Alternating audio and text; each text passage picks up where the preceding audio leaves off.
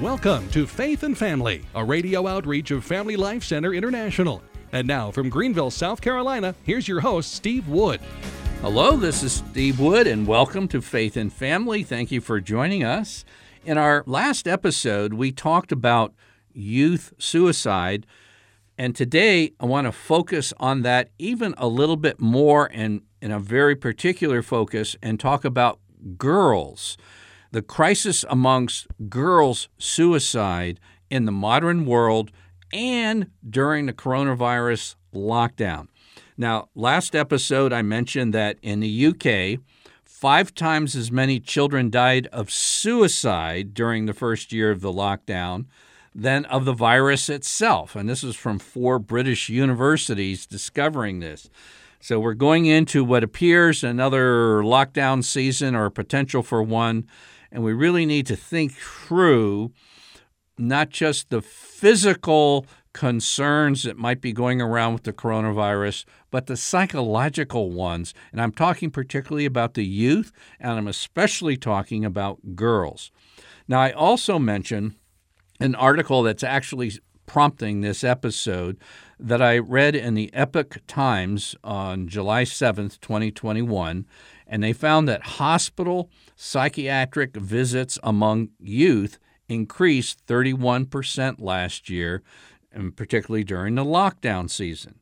Now, here's something that I didn't mention that appeared in that same Epoch Times article that I shared with you last time. And here it is, and I would like to quote it to you because if you're the father or mother of a girl living in the 21st century, hear this carefully. Quote, "Overall, the number of psychiatric-related hospital visits among young people increased 31% last year.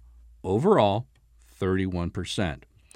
Suspected suicide attempts in girls increased 50.6% compared to 3.7% for young men," unquote. So you read the statistics, and overall it's a 31% jump, and that's significant. That should really get our attention. But basically, diving a little deeper into the article, you find that you break that 31% out. Yes, for young men, the suicide rate increased 3.7%, and that's concerning. But for girls, it's skyrocketed over 50% increase. And that's a full-blown crisis currently, right now, taking place with girls. And have you heard this very much on talk radio, Catholic or secular, or in your press, Catholic again or secular? This is something very critical. And as I mentioned last time, this isn't something new as far as increasing suicide rates amongst youth. They were increasing dangerously before the coronavirus lockdowns, and they simply increased that much more because of the lockdowns. But what happened before the lockdowns began? Well, here's some stats. Between 2009 and 2017, high schoolers contemplating suicide increased 25%. And by the way, just so you know, if there's a suicide in your child's high school, youth group, or community or social group on social media, it spreads. It spreads amongst peers. It becomes from unthinkable to thinkable, and they may contemplate it a lot. So you need to be careful if that occurs. Now, the teen girls experiencing depression between 2009 and 2017 increased 3 times that of boys. Girls' self-harm is up 62% since 2009. I believe that was teen girls. Preteen girls, 10 to 14 years old, their self-harm has skyrocketed 189% since 2010. So we're already finding girls in severe risk for depression, self-harm, suicide before the coronavirus, and since the coronavirus, it's soared 50% amongst girls. Now, there's something going on overall with girls. It's not just a coronavirus, because this was going on before. It just simply accelerated because of the coronavirus lockdowns. And one of the things that's an indicator of severe trouble is what's going on with transgenderism. And when we had a couple of episodes on transgenderism, I mentioned to you that historically, transgenderism only affected a tiny portion of the population, and it was overwhelmingly a boys' problem. And for girls, it was a minuscule problem. And in fact, one researcher said before 2012, there was no scientific literature on transgenderism amongst girls at all. Okay? But something's happened over the past decade. And for the first time in history, the majority of youth suffering from transgenderism switched from boys to girls. And it not only switched from boys to girls, it skyrocketed amongst girls. And no one knows exactly why, and I don't claim to be the world's expert on this.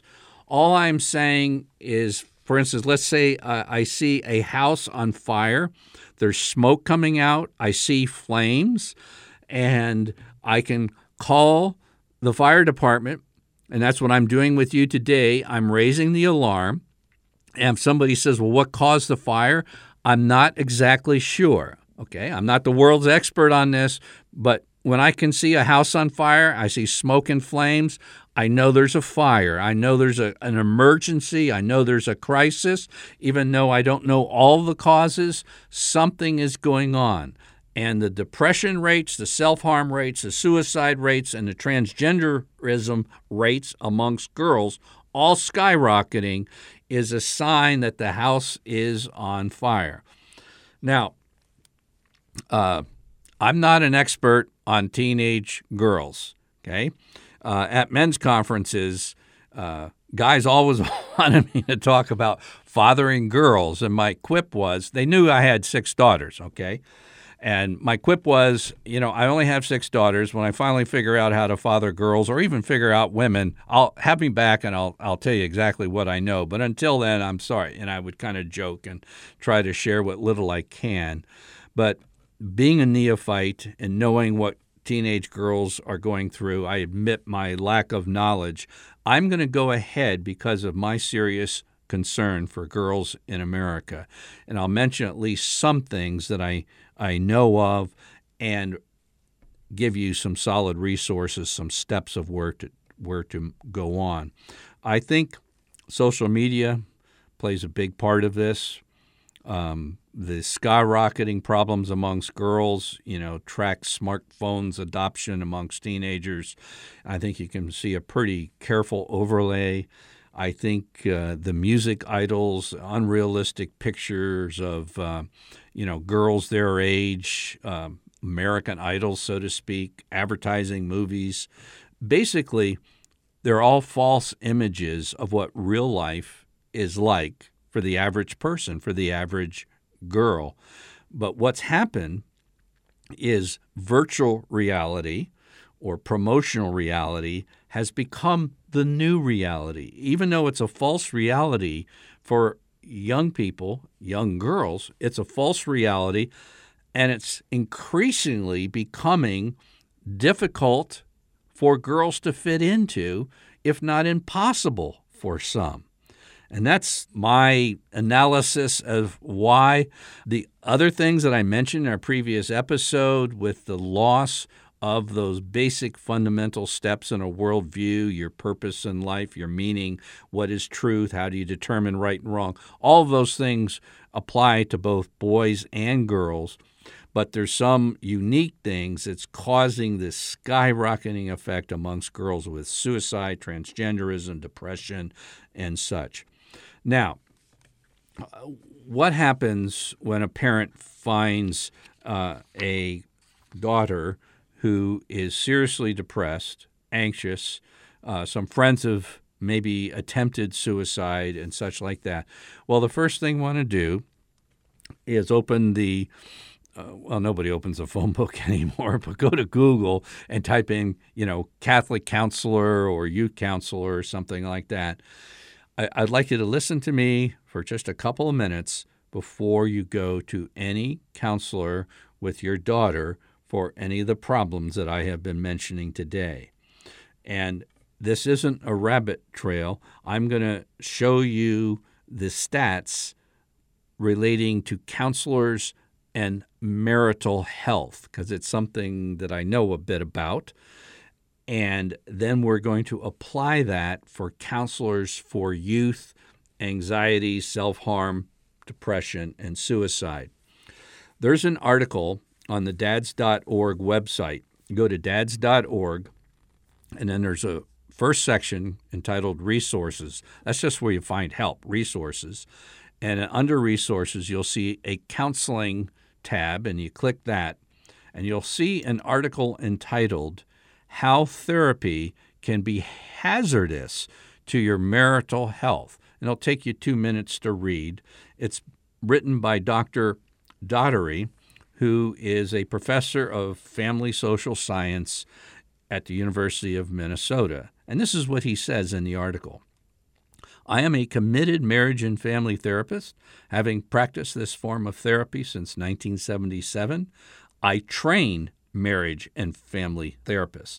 I believe that marriage therapy can be very helpful, but there are a lot of problems out there with the practice of marriage therapy, a lot of problems.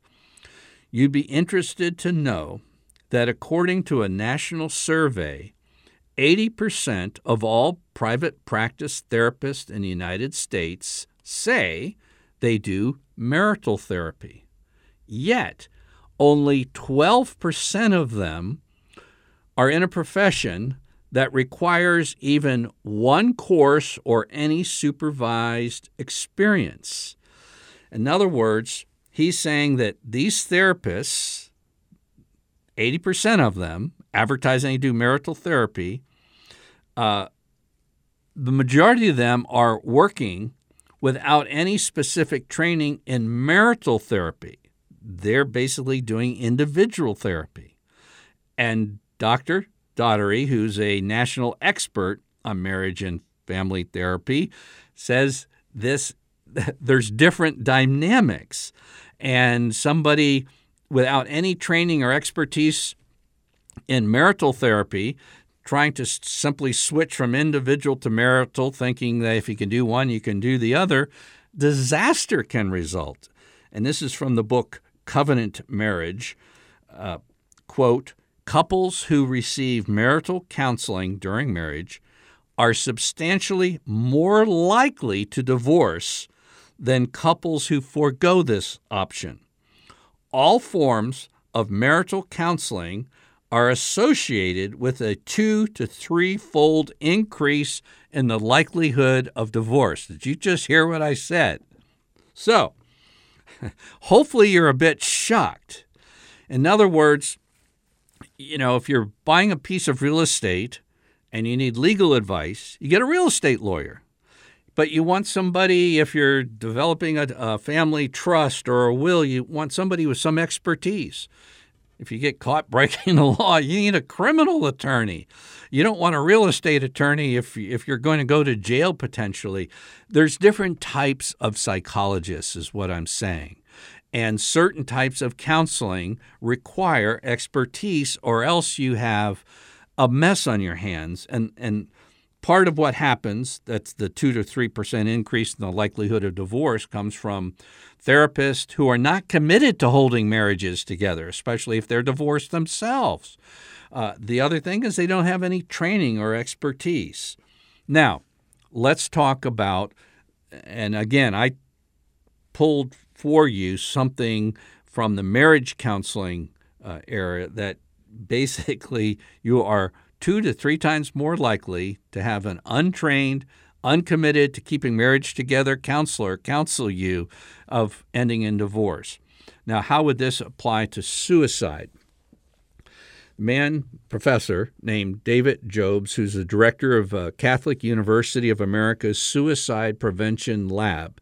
And here's what he says. A well-intentioned and otherwise competent therapist who does not know how to effectively treat a suicidal person can result in the most tragic mental treatment outcome possible. Uninformed therapy can make the difference between a life saved or a premature death for someone who cannot bear their suffering any further. So what's the lesson here?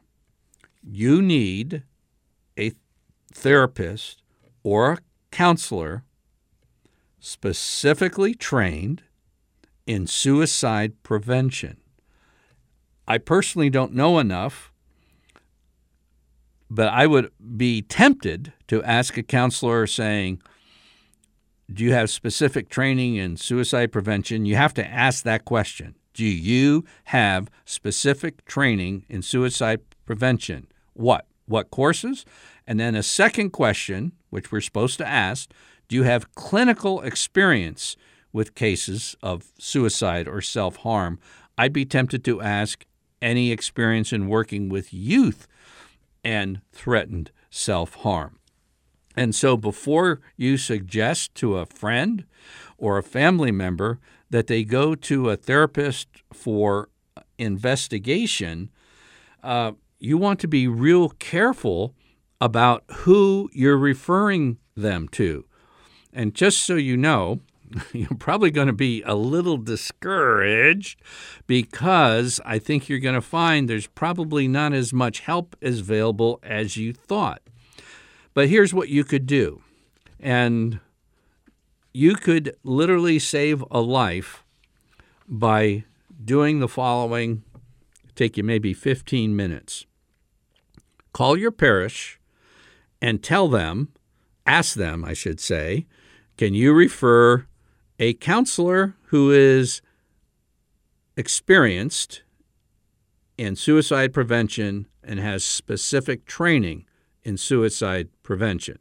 The probability is they're going to say no, or there's counselor so-and-so, you investigate, they don't have the specific training and clinical experience. So you call the parish back, again, we're still under 15 minutes, and say, no, they don't have it, and if you need this quote by Dr. Jobs, the director of the Catholic University America Suicide Prevention Lab, we'll send it to you.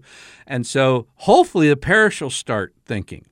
Okay, then you want to call your diocese and ask the same questions. You want the names of counselors and priests with suicide prevention counseling and with both training and clinical experience. And they're maybe going to say no, or they might refer to somebody. And then you start requesting that the church help some of these counselors or priest counselors or whoever it is get this specific training, because we have a crisis on our hands right now.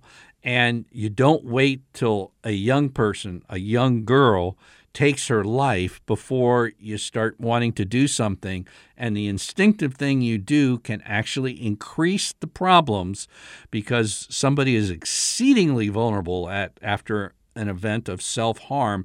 You want to make sure they're going to get good help. Okay? Now, let me get to the edge here a little bit, kind of going back to what we talked about last time.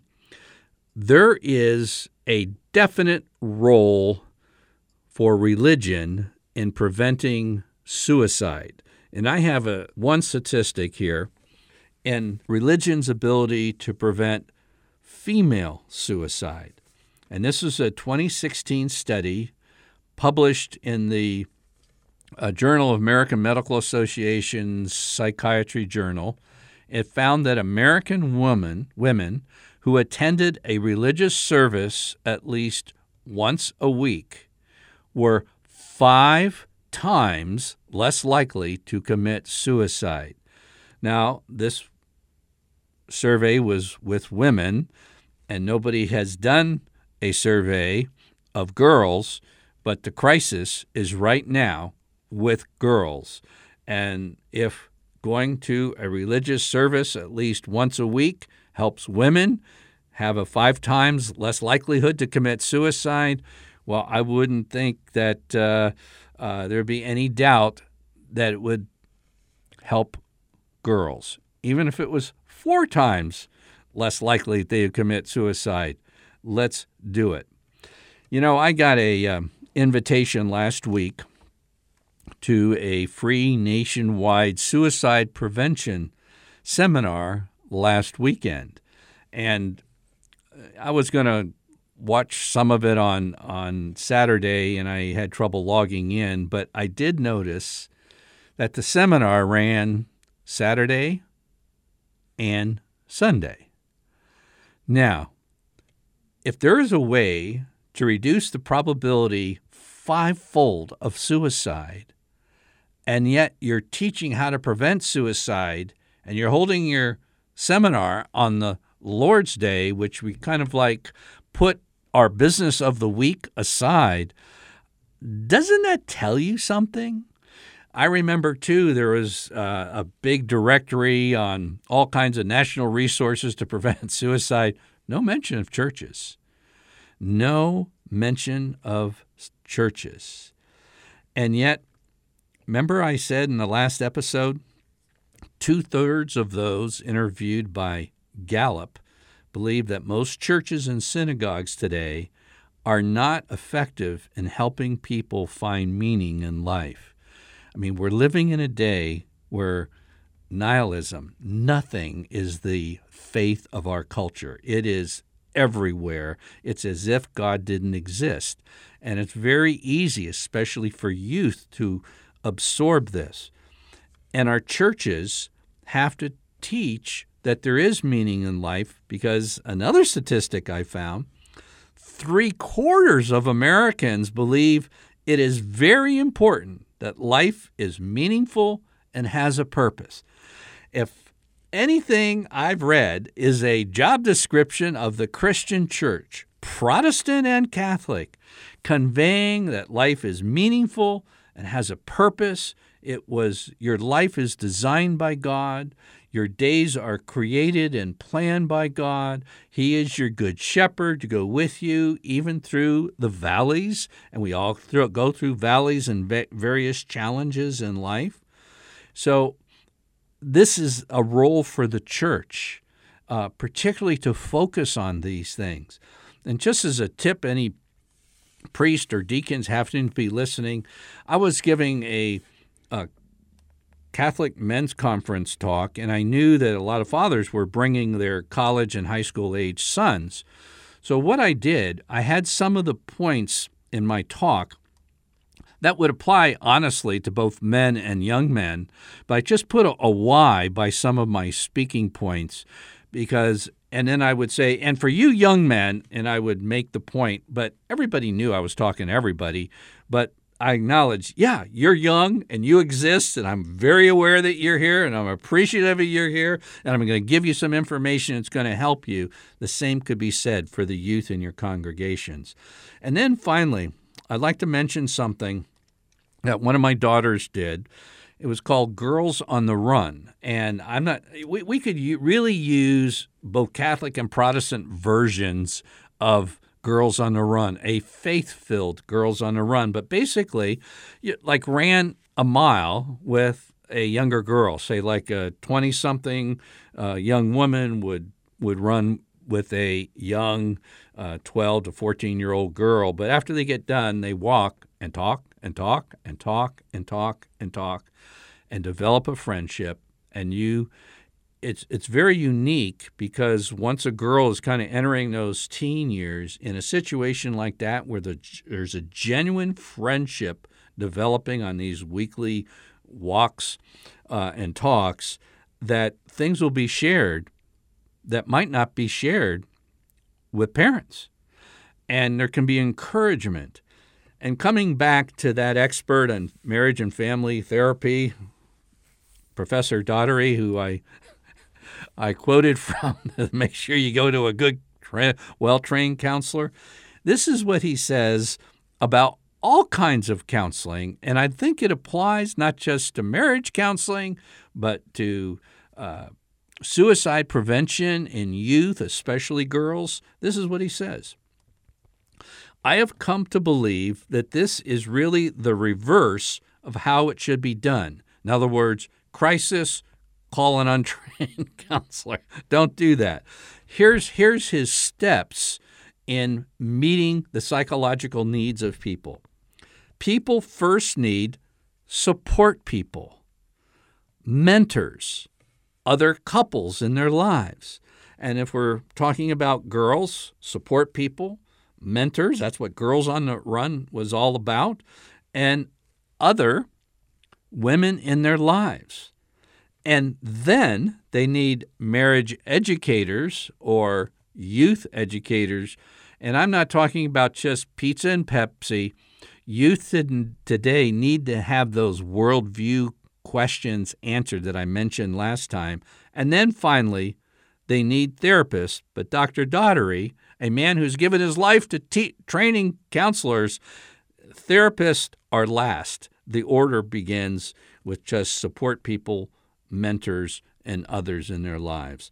I'm Steve Wood, your host, and you've been listening to episode 348 of Faith and Family Radio.